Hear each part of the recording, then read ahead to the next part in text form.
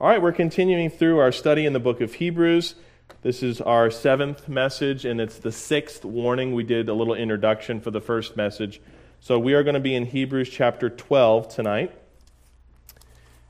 Hebrews chapter 12. And the warning to believers is, do not become bitter. This is a reality for a lot of people, especially in Bible-believing churches. There's bitterness that creeps in. But there's also bitterness that comes from an improper attitude toward the chastening hand of God. My wife and I, when we were first starting this adoption process, we had to get home study approved. And that basically means the state comes in and they check your house for fire extinguishers, stuff like that. Make sure you have a proper place to live and bring a little one in. But another thing that they ask you is, how do you plan on parenting? And so Kyla and I don't want to say we've never thought about it, but up until that point, we had not thought about it seriously as to how do we plan to parent. And really the question the state wants to know is, corporal punishment, all that kind of stuff. And, they have their policies and all that. But they can't really control what happens in the home, but they do recognize that there's a potential for people to try and scam the system to get kids and abuse them. That does happen, sadly, especially in foster care. But with adoption, it made us think, how do we want to discipline our kids? And you realize very quickly that there's a right way and a wrong way, and then there's a better way. And I think the better way is to pattern the discipline after the way God disciplines us. And Hebrews 12, when we get to this warning in verse 14, there's a lot that is discussed in the beginning of the passage that I think we need to go through before we understand the warning. I think we've all seen this. You may have even been a certain kid like this where you had good discipline, but you did not have a good attitude afterwards. And this can happen a lot, especially with younger kids. And the idea is for you to recognize the decision I'm about to make. Number one, it's wrong because I've had a standard set by my parents. And if I make a decision that is wrong, I'm going to receive sure punishment. It's not a wait and see thing. It's like, I know if I do this, this will happen. And you're supposed to what? You're supposed to learn. You're supposed to learn how to make the right decision. A lot of times, especially in strict Christian homes, and I say strict in a negative sense, there's an expectation to do everything right because that's what your parents told you to do. And that'll only go for kids if that's the only reason why they should obey. That will only be sufficient while they're in your home. Because as soon as they get out of the home, they've not been taught to obey mom and dad because God says to do that, and ultimately they need to obey God. They've only been taught you obey mom and dad. So now when mom and dad are gone, these kids get sucked up into the world and they get introduced to new things, and their obedience does not last long because they've only been taught to obey in the home. Well, what happens outside of the home? That's why I think the answer, why can't I do this? Because I said so. I think it's a temporary Band-Aid, but it's not the best. And if kids are to the place where they can understand, okay, I'm not to do this because it's wrong. The Bible says I shouldn't lie. My parents are telling me, do not lie. That lines up with what God said, and there's going to be punishment if I am found to be lying. Of course, you go through each one of these circumstances. But as we were getting ready to adopt, I really dug into this passage because I think this is where we see the clearest method of discipline that God puts upon His children. There's no doubt that discipline from God is grievous. Okay, and you're going to see that in the Scripture tonight. It's a hard thing. There are a lot of things that believers have to learn, and some of us have very, very hard heads. Some of us, it takes us a lot for us to learn. And those of us who are wise, we will obey the Lord the first time. And you'll see benefits from that.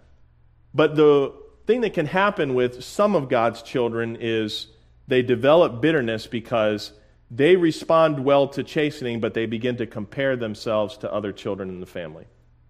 Now, God deals with all His children the same. He holds the standard the same, but not all of His children see Him discipline His other children. Now that's kind of different. If you're in a home with a lot of kids, you see everybody gets in trouble. I think classically as a kid, I remember the way our house is situated, we each had our own bedroom, but the end of the hallway was right where my brother Casey's room was, and my room was right here, and Cody's room was right here. And for some reason, we would all like to take the balled-up socks that were folded, and we like to throw them. And you could get them going pretty good to where you could hit somebody in the face, and it never hurt, right? But it was annoying, and you knew if you said, ow, or stop throwing that at me, immediately you get the attention of my dad, right? Because he don't want to be bothered with that, and why are we throwing socks? That's a whole thing. You can throw socks at each other, but you can't put them in the laundry bin. It was a recurring thing in our house, 3 boys, But I remember there were some times where Casey would be the ones throwing the socks, or Cody would, or I would, and we would see each other get in trouble. Okay, that was, easy because you're in the same home. I don't think it works that way with God's children. I don't think it's the responsibility of believers to try and inspect other believers' lives to see if you're being disciplined or not. That's a private matter between you and your Heavenly Father. Now, there are some consequences that are made public, and we see that from how Jesus describes how conflict resolution should go. If you have a problem with a brother or you've caused offense, you go to the person. And by the way, you need to know that and do that. If you have a problem with somebody, you should not talk to other people about them. If they're not a part of the solution, you should go directly to them. It's a very sad thing to see a church split, and most of the time it gets to that point because it's not properly resolved, where people need to go to one another and talk to them. Of course, if you talk to a brother who's in an error and they don't change their ways, now you have to go with 2 or 3 witnesses, then you bring them before the church, and there is such a thing as church discipline. I think that's a system that Jesus has set in place because it gives people opportunities to get right. And that's what I want to focus on tonight before we get into bitterness and not becoming bitter. God wants you to get right. He doesn't seek to destroy you for every single thing that you do wrong. However, if you don't get right with Him, then destruction is on the way for you. And not eternal destruction, but being disciplined here on this earth, and yes, being taken home well before your time. That happens because you don't respond well to discipline. And that's a choice that you make. But I don't think it's the job of us as Christians to go around with magnifying glasses and go, hey, I need to see God's discipline in your life to know if you're really saved. That's another weapon and tool of Calvinist teachers. As far as a Baptist perspective goes, they'll say you've got to be really, really sorry for sin in order to make sure that your conversion was true. The Bible doesn't say that that's a requirement for salvation. But godly sorrow is worked by repentance. And that doesn't mean that every single person is going to be moved and grieved by their sin. That's not what that says. Simon the sorcerer, I think, is a really good study because Simon the sorcerer, he knew enough to put it together that he got saved, and then Philip baptized him. I don't think Philip would have baptized him without going through and making sure he understood why he was getting baptized. But then right after that, Simon the sorcerer was rebuked strongly by Peter for trying to buy the Holy Spirit and the power of the Holy Spirit, because as a sorcerer, Simon just wanted to add it to his bag of tricks. He could do magic. He wants to raise people from the dead. He wants to heal them, all that kind of stuff that the apostles were doing in that time. And he was really strongly rebuked for that behavior. Nothing else is said about Simon. We don't know if that worked a great work in his life. We don't know how sorry he was before he came to faith in Christ. That's why I think we should just say what the Bible says, in that if you want to get saved, you need to put your trust in Jesus Christ. So do that, because I can show you chapter and verse where that is, and I think there's a reason for that, because God wants it to be simple and clear. But as far as discipline goes, we're not supposed to fruit inspect each other to see, are you really saved? Because if you're not really saved, then you're illegitimate. We'll go over that verse in a moment, and therefore you got to get saved again. Well, now you become the person who verifies someone else's salvation, and that's not a good position to be in. Even when we do our new members classes and I sit with people and I listen to their testimony, it's not my job or the board's job to determine if they are, quote, really saved, end quote. It's my job to make sure, do they understand how to be saved? That's what's important. Because you can have somebody coming in to a new members class, and they want to share how they trusted Christ, and they say something that makes sense to them, but when you dig a little deeper, you can see what they really mean. And this is important for clarity because we want to be clear. And if we're not, then we're helping the devil promote something that's not true. But when it comes to discipline, I never, even when I have to do church discipline, which we have had to do before, I never try to see, is this discipline a proof that they're saved? My response, this is how I look at it, especially in counseling sessions, I say, how willing are they to get right with God? That's the measurement of whether we're going to be successful or not. If a person, let's say you're doing couples counseling, for example, and you got two people, one of them wants to get everything right, the other one doesn't. I know right away the problem is the one who doesn't. That's going to be the level of success here. So I'll peel that person off and counsel them privately and try to figure out, why don't you want this to get better? Most of the time, it's bitterness. Well, they never did this, and they always do that, and I'm never included in this way, so I'm done. So now you're going to come back, and especially in a marriage, you're going to come back and you've got one person concealing how they really feel and the other person being honest and transparent. You think that's going to work? It's not going to work. Where's the problem? In the person who is unwilling to change, unwilling to make the changes needed to get right with God. That's all of counseling, by the way. You want to find out how to be a good biblical counselor? Ask people, how serious do you want to be in obeying what God's word says? And if a person says, I want to obey God's word, then you can say, good. Let me tell you where you're wrong. You told me you want to obey God's word, so here's what you have to do. And many people, it's a tough pill to swallow, but guess what? They start doing what God's word says. They experience joy. It may be painful at first, as we're going to look at here. But there are people who, they follow the Lord, they do things correctly, but they have hidden rebellion. And that's what I want to talk about now before we get into the scripture here. I took a class by Tom Kakuza called Family Life and Principles, something like that. But he did a very good job. It's on his website. We should probably try and link it and get it on our website somehow as a resource. But he did a really good job of how you can spot rebellion in your kids, okay? Every single one of us in this room are rebellious, okay? Just depends on how rebellious you are, but we all have rebellion in us. It's a part of our sin nature. And the thing that Dr. Kakuza brought out was, when it comes to discipline, if there's one thing that you need to be consistent on as parents, it is disciplining and identifying rebellion. And it comes in two forms, and each kid is different. I'm telling you right now, you all know that, and I think everyone's looking at me going, oh, he's got an 8-month-old. Just wait, right? But I already see it now. I'll tell you a little bit this afternoon. Remy was crawling, and by the way, she used to have to take a little break between her little army crawls, but now it's like, and she's got her left foot, her toe is like the pivot push-off toe, so she's really getting started and moving. But she'll come off of her playmat. We just saw this today, and Kyle and I were like, comes off her playmat. She'll go off of the playmat onto the carpet, then onto the tile. And she kind of looks around, and then she'll go towards the shoes. Okay, well, what is a baby going to do with shoes? They're going to wash their hands and put gloves on and inspect and handle the laces and stuff. They're going to stick it in their mouth. That's what they're going to do. Well, I want to see how this tastes.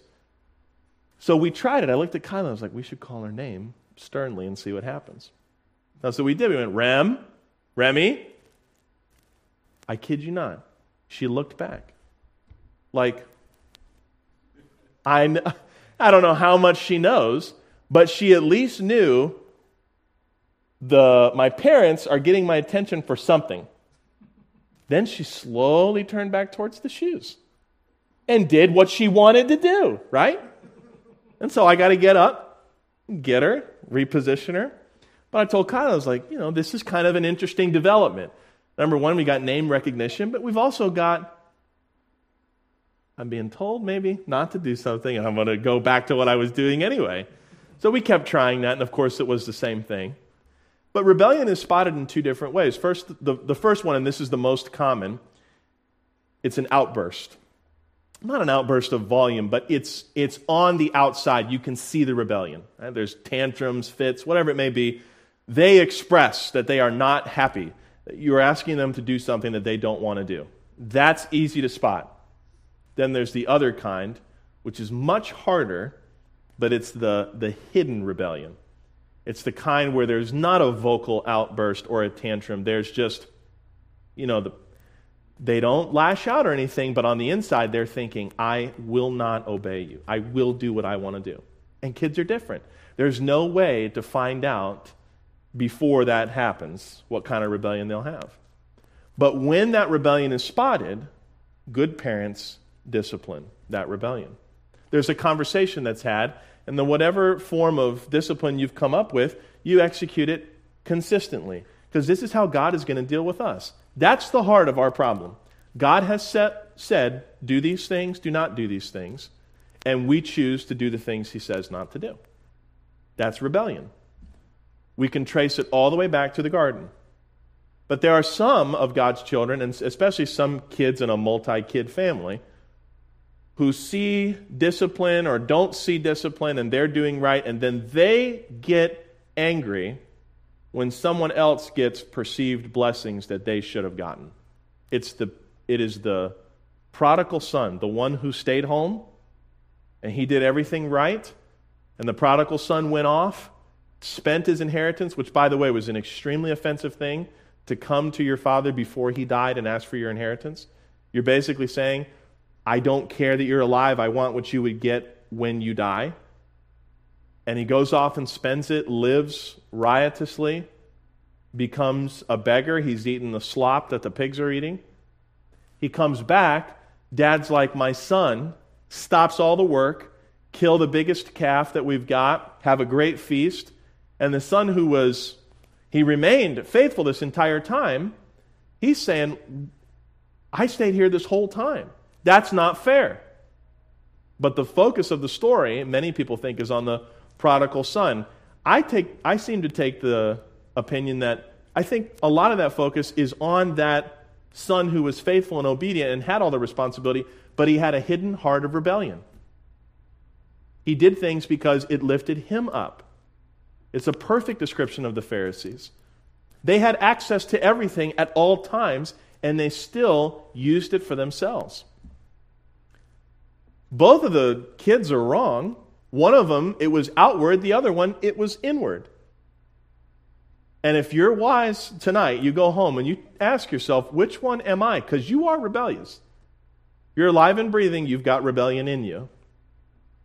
Do you outwardly disobey God, or do you try to hide it? Do you try to deceive others and deceive Him? He'll get what He needs to get out of you so that you come to a point of, I'm going to change my mind and get right. But especially when you're parenting, if you as a parent can identify that with your kids, it's going to be so helpful with how you discipline them, how you communicate with them. So let's get into the scripture. Verse 4.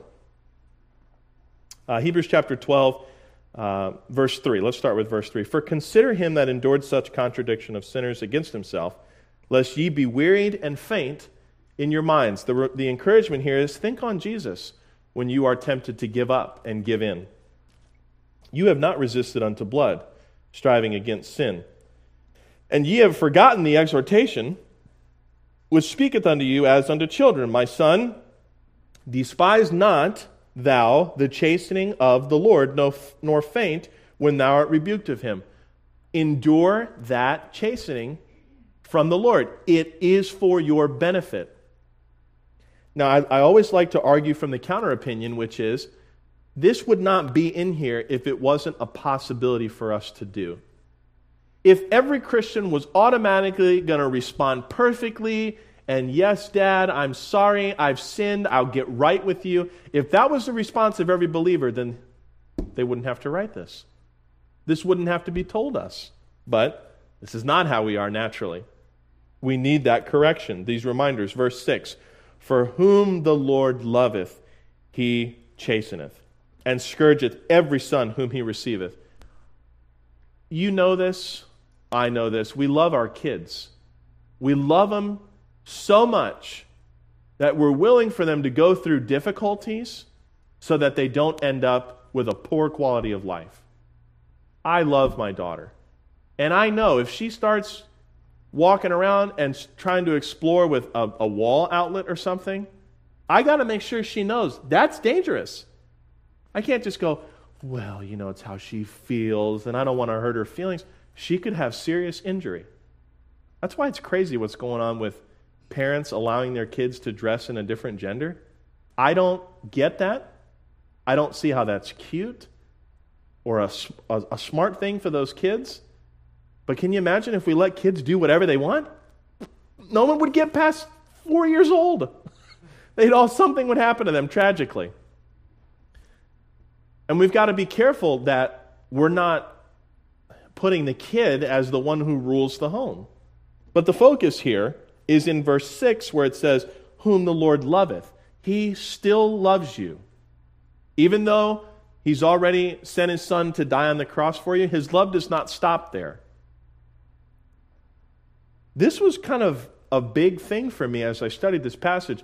It's a very encouraging reminder that God is not inconsolably angry with me all the time. It wasn't like he was this taskmaster, like this drill sergeant, okay? Like just expecting me to show up, do my job, and go home. But instead, he is a loving father. That's a totally different thing, isn't it? This is not your boss. This is not someone that you work for. This is your dad. This is somebody that loves you and cares about you and has plans for you and wants to bless you and has things to share with you. That's a totally different approach. Helps me as I serve God. When I'm tempted to sin, I think, do I want to do that to the one who loves me and cares for me? It's a good reminder. But we're encouraged here, not that we would, don't worry, he's not going to spank you. He loves you. As a matter of fact, it's different. It's because he loves us, he will discipline us. And you need to be reminded of that. That's what he says. Verse 7, if ye endure chastening, you go through it, and you allow it to make a difference. God dealeth with you as sons. For what son is he whom the Father chasteneth not? Okay. What's he saying here? What kind of dad doesn't discipline his kids? That's what he's saying. Not a good one. And so we're talking about God, perfect father. What kind of father would he be if he didn't discipline you? So we should expect this, right? This should not be a surprise. We should know it, look for it, and when it happens, we go through it. And he actually gives a pretty strong statement in verse 8, but if you be without chastisement, whereof all are partakers, then ye are bastards and not sons. What does this mean? It means you're illegitimate. Why? Because I don't go around, God's not going to go around disciplining people that are not his kids in this way. I don't go into Walmart and I say, every kid who's throwing a fit, bring them to me. That's not my job. That's the job of those parents. I got no business coming into somebody else's responsibility. That's exactly what it is. Into another parent's responsibility, no matter how much they're fulfilling that or abandoning that responsibility, they're not my kids. I don't go in and discipline those kids. It's not my job. That's the job of the parents. So if you're a child of God and you'll be a child of God forever, you can expect discipline because he's the perfect heavenly Father. And I want you to take note of the middle of verse 8 here, whereof all are partakers. Again, I don't see anything here that says, and we should all see it. We all know the disciplining hand of God. And no, it's not, oh man, I'm just having a really bad day today. God must be chastening me. You'll know what it is. Most of the time, what it is a stark reminder that you are disobeying. The more that you read the Bible and become sensitive to it, the more you will experience the chastening hand of God. And there'll be things you look back on and you go, oh. And there are things, and we're going to look at this in the passage later, that you can do that you'll never be able to undo. And that's a sad thing. And God will not change those things. There are things you do where you just cross a line. I remember I was at the Jacksonville State Penitentiary prison when I was doing, what's the name? Bill Glass, right? Is that it? Behind Walls. And we would go into the prisons and talk to people. And I remember sitting across a man, big guy. He was in for a life sentence, but I think it was like one of those 33 years to whatever, and he didn't have enough time. He was going to die in prison. Shared the gospel with him. He trusted Christ. And, we're talking, and I remember they were telling Tyler Hamby, I don't know if y'all remember Tyler Hamby, he went to school here. They were telling Tyler Hamby how they would take all these different snacks and stuff and make like the cookie sandwich and all that. And so it was kind of a joyous time. The inmates were sharing some things with us, and we were talking with them. It was very lighthearted, but what was looming is like we get to go out into freedom and they stay here, some of them for the rest of their lives. And this guy that I was talking to, while that was going on, he was just crying at his table. And I can only assume the reason why he was crying is because it's just, he recognized that his sin is paid, but it doesn't change his consequences here. And I think there's a design to that. I think God uses that person as an example. You disobey me, this may be your future. And you will have no one to blame but you. Look at verse 9. Furthermore, we have had fathers of our flesh which corrected us. I think most of us here experience that kind of correction. I don't know if that's true of all kids today. It's almost frowned upon to discipline your kids. And I'm not talking about spanking your kids. I'm talking about telling your kids no. I've seen parenting models, where it's like, tell your kid yes to everything. That's a bad idea. You want to raise somebody that nobody likes? Sorry. But seriously, you want to raise someone who doesn't understand how to live with other people? We're seeing that today. We're seeing what that's become.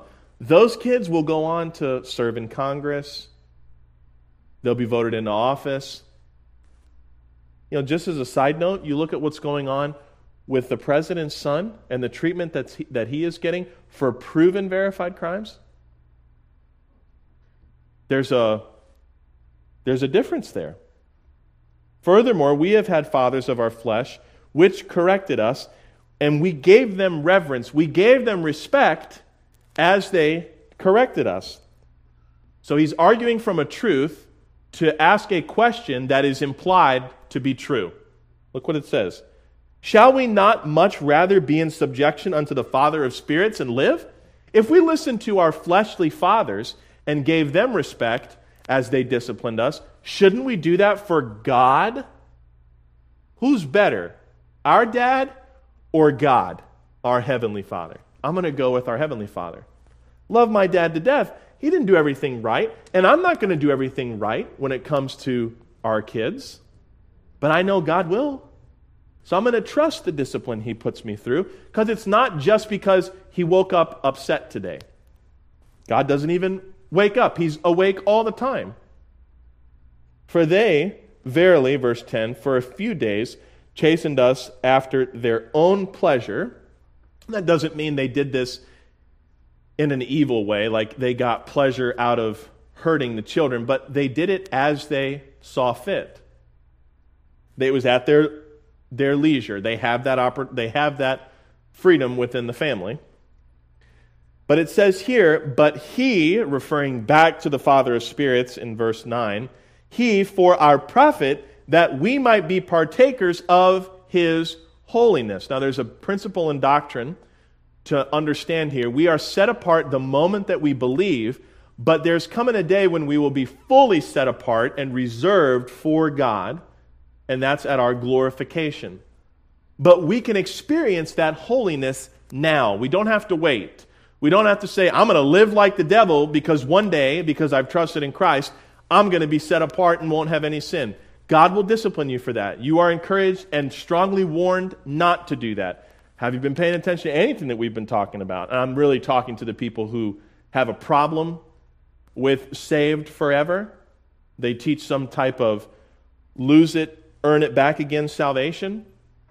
God will discipline you as you disobey. The encouragement here is be partakers of holiness through the discipline that God gives you now. You don't have to wait until you get to heaven.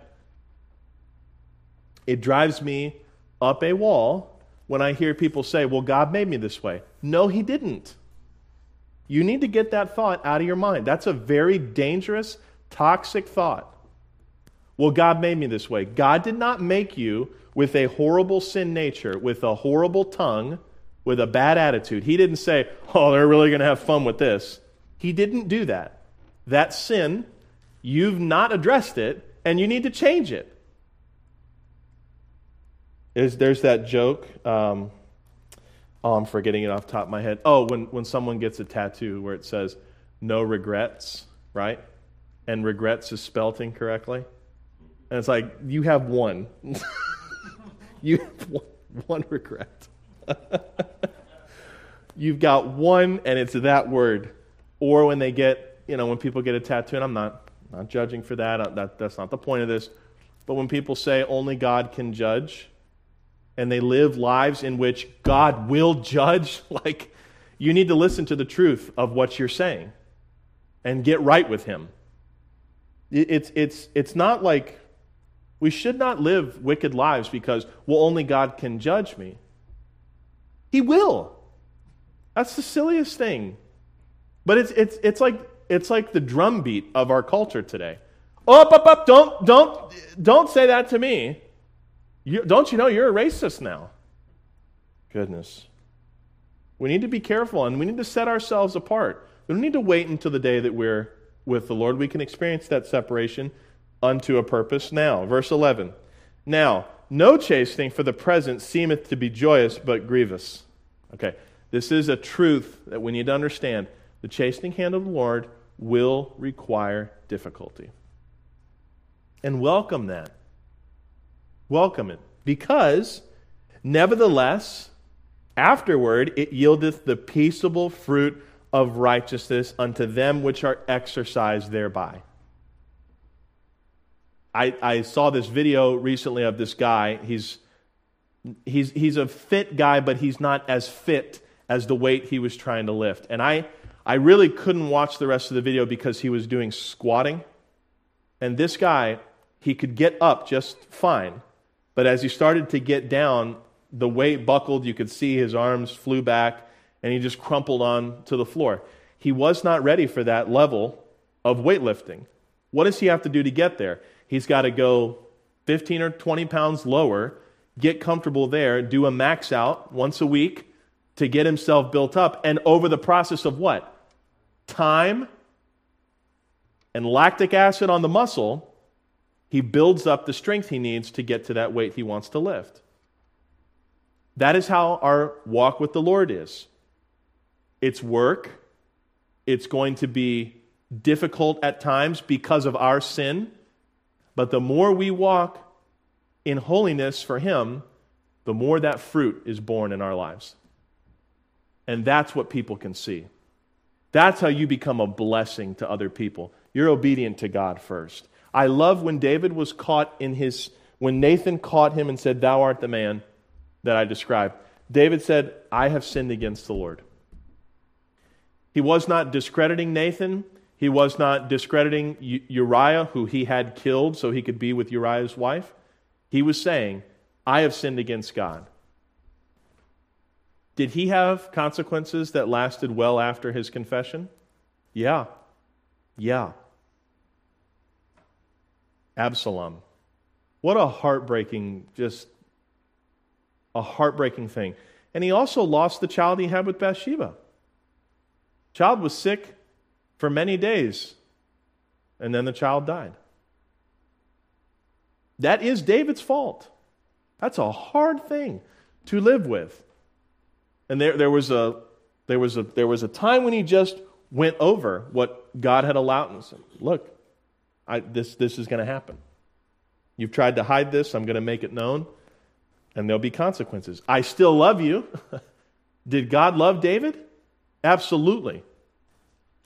And there were parts of David to which God said, very similar to the way I look at things. But there were other parts that had consequences. Verse 12, wherefore lift up the hands which hang down and the feeble knees, and make straight, verse 13, paths for your feet, lest that which is lame be turned out of the way, but let it rather be healed. Instead of sulking and moping and woe is me when you go through things that are your fault, stand up straight, walk forward with the Lord. Be healed through that discipline. And don't do it again.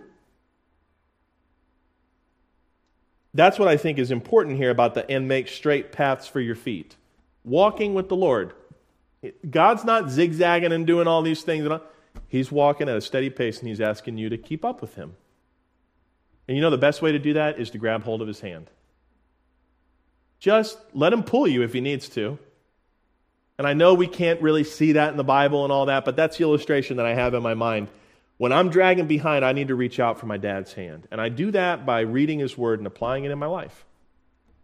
And there are many times, trust me, God uses people to bring a point for me to look at and say, you need to fix this.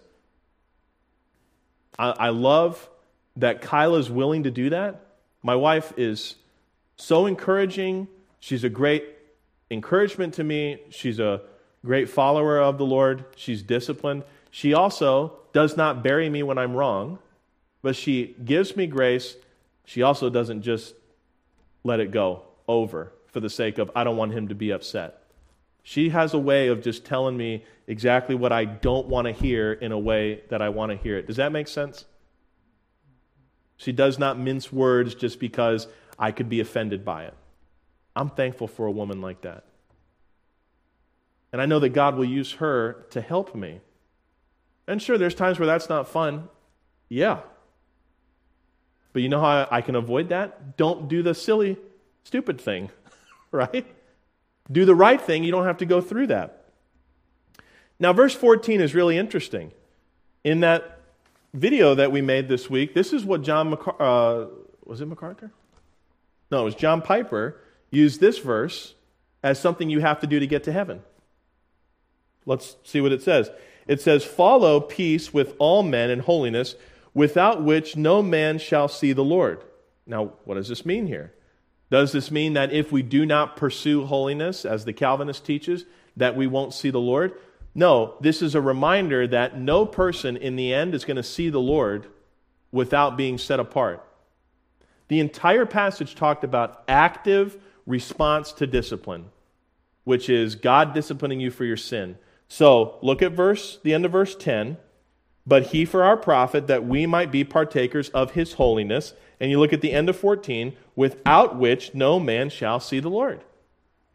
In your glorified body, you're not going to be living the way you're living now, so don't live the way you're living now. It keeps people from believing on Jesus Christ. It keeps you from receiving God's blessing. Now, here's our main point. And I did all that pre-work because we don't have a ton to cover here. But I want you to see where this is leading up. Look at verse 15. Looking diligently. I love those two words. This is an active kind of looking. It's not like how I look for things in the junk drawer, right? How does that go? You pull it open. You need the tiniest screwdriver. You look like this. I don't see it. You could probably look better by moving things out of the way and actually looking for something. I think a lot of people look at their Christian life that way. They're like, yep. I don't see it, God. Did you really look?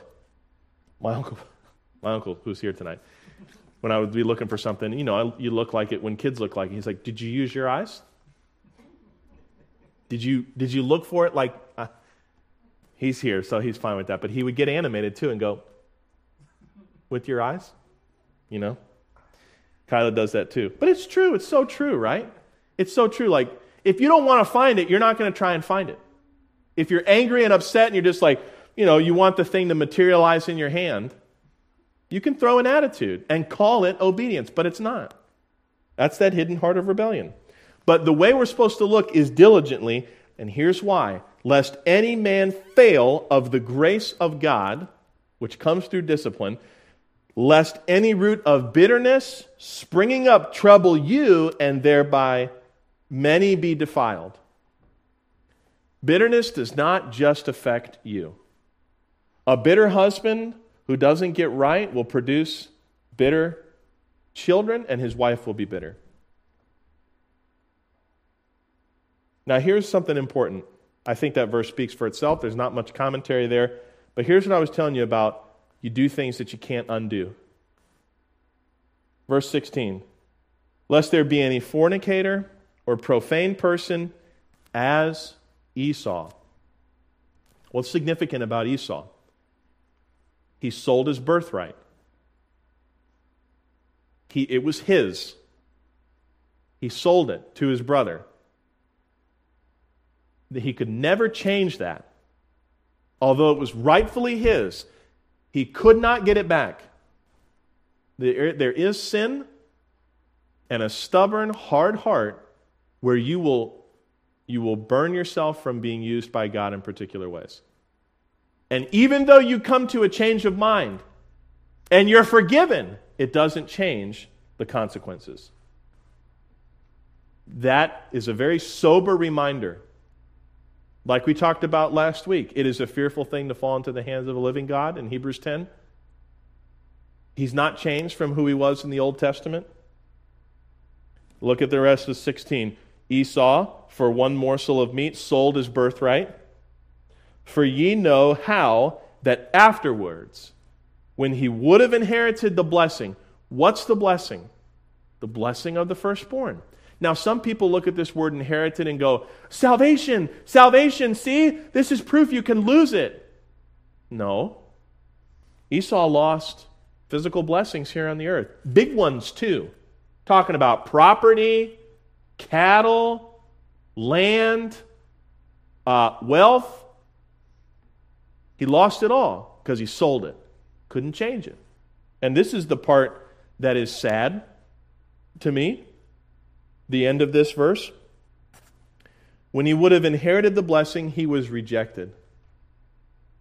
For he found no place of repentance, though he sought it carefully with tears. What does this mean? This is a commentary. The Holy Spirit here is showing you the inside of Esau's mind, his soul. This is not to determine if he was saved or lost. What this means is the Holy Spirit is telling us Esau wept bitterly for what he had sold, but never came to the point of changing his mind for what he did. He was the classic, woe is me. Why would God do this to me? But he's too blind to see that he's the one that brought it about. And no amount of crying was going to change that. No amount of sorrow was going to change that. He found no place of repentance. You're going to run into people like this, and you may become this person when you just continually keep sinning. There is a line you can cross. Pastor, what is it so I know where not to cross it? How about just don't come near it? That's like the big signs in the Yellowstone National Park that you see everywhere about being gored by a bison. You go, I don't see any bison around here. This is in the middle of a gift shop. Should I be concerned? It's a reminder, when you see the bison, stay away, because they could kill you. And still, you can go on the internet and find these knuckleheads getting as close as they can to the bison. They've seen the signs everywhere, and then they get gored. Oh, well, they just flew too close to the sun, didn't they? No, they're knuckleheads. They're disobedient. They were warned time and time and time again, and they decided, I'm going to do it my way. And guess what happens? You get gored. I'm sure a bison could do some damage on you that you wish was different, but it's not. Some of us live with those consequences today. Not that you've been gored by a bison, but you've done things where God, in his discipline, has caused severe consequences that you can't change. the warning here is don't let the bitterness keep you from changing your mind up here. Because there's a difference. Let's say you got two people, they cross that line, and they both got consequences. One person, they get right with God. They confess it, and they still have the consequences. God doesn't take away the consequences, but they have a clean conscience with God that I know why this happened. God can still use that person. That child is somebody who's got scars, but they can be used. The other person did the same thing. God dealt with them the same way, but they don't get right with God. They blame the church. They blame you who are faithful. They blame me who teach the word. They blame God. Consequences don't go away, but that person is poison to the rest of the body. That's a person you don't want to be around.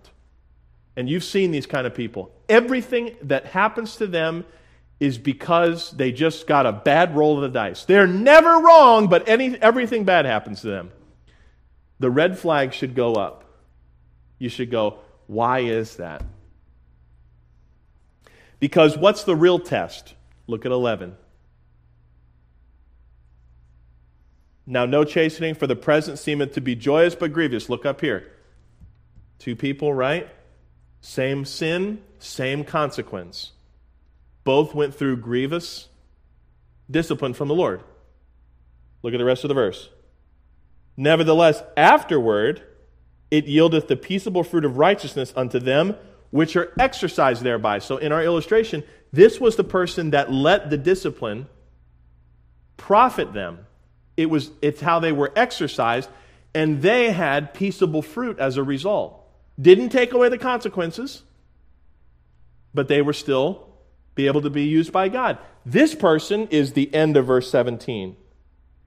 For he found no place of repentance, though he sought it carefully with tears. He even maybe tried to look for a way that he could see that he was the one that was wrong in this situation, but never came to that conclusion. Whose fault is that? Is that a chemical reaction?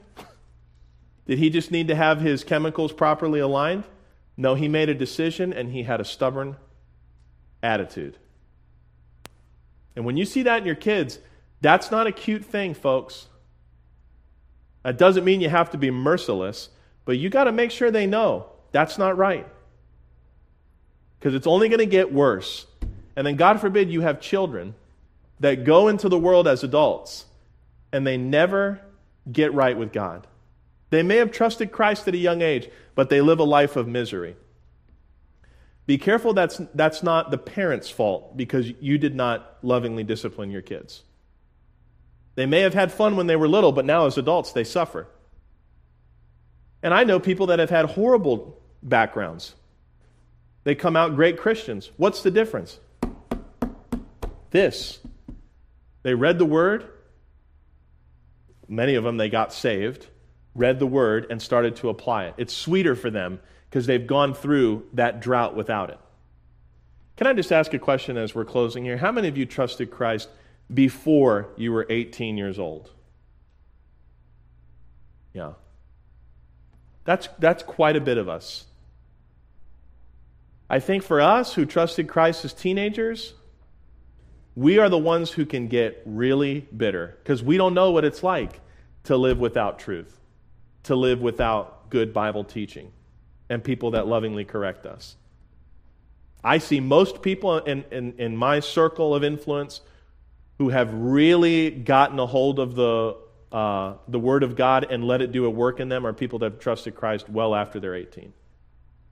They're looking for it and they couldn't find it. And then when they did find it, it changed their life because they know what it's like to be without. Don't be that silver spoon kid who has to let the world eat them up, spit them out for them to learn a lesson. And that's the warning. Next week, we'll have the final one. And then I think there's a message after that where we kind of wrap everything up, but we might end it next week. But you can go ahead and close your Bibles. I hope that's an encouragement to you because it certainly is an encouragement to me. And it's sermons like tonight where when I'm done and I go home and I'm praying for you all, my prayer for you is that it would move you to action. I like this kind of teaching, this kind of study, because it tells me things I can do right away. I don't have to wait. I don't have to get a degree. I don't have to wait for the right moment. I can get right with God right now. I know that from 1 John 1:9. But when I wake up tomorrow, especially after preaching a message like this or teaching in this way, the Word is fresh on my mind. And it helps me do the correct thing. And I want that for you, because I'm not going to wake up with you tomorrow. You know what I'm saying?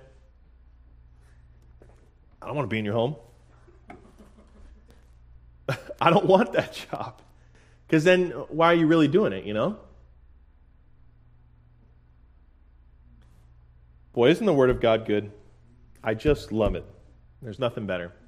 Let me share with you the most important news in all the world, especially for the times that we live in today.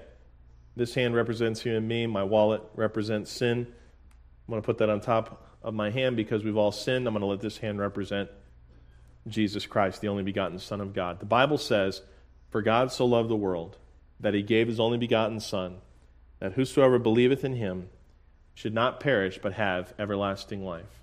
Salvation is not a list of do's and don'ts. It's not a list of get all these things right and then you'll be accepted into heaven. Salvation is you can't do it. You are condemned. I sent my Son in your place. And if you believe on him, you receive everlasting life, and you'll have it forever. The message of the gospel is to trust in the death, burial, and resurrection of Jesus Christ. Let's go to the Lord in prayer, shall we? Heads are bowed and eyes are closed. If you're here tonight and that makes sense, I'd like to pray for you. Would you just slip up your hand and say, "Pastor, would you pray for me? I trusted Jesus Christ tonight. I know I'm going to heaven." Anyone at all before we close?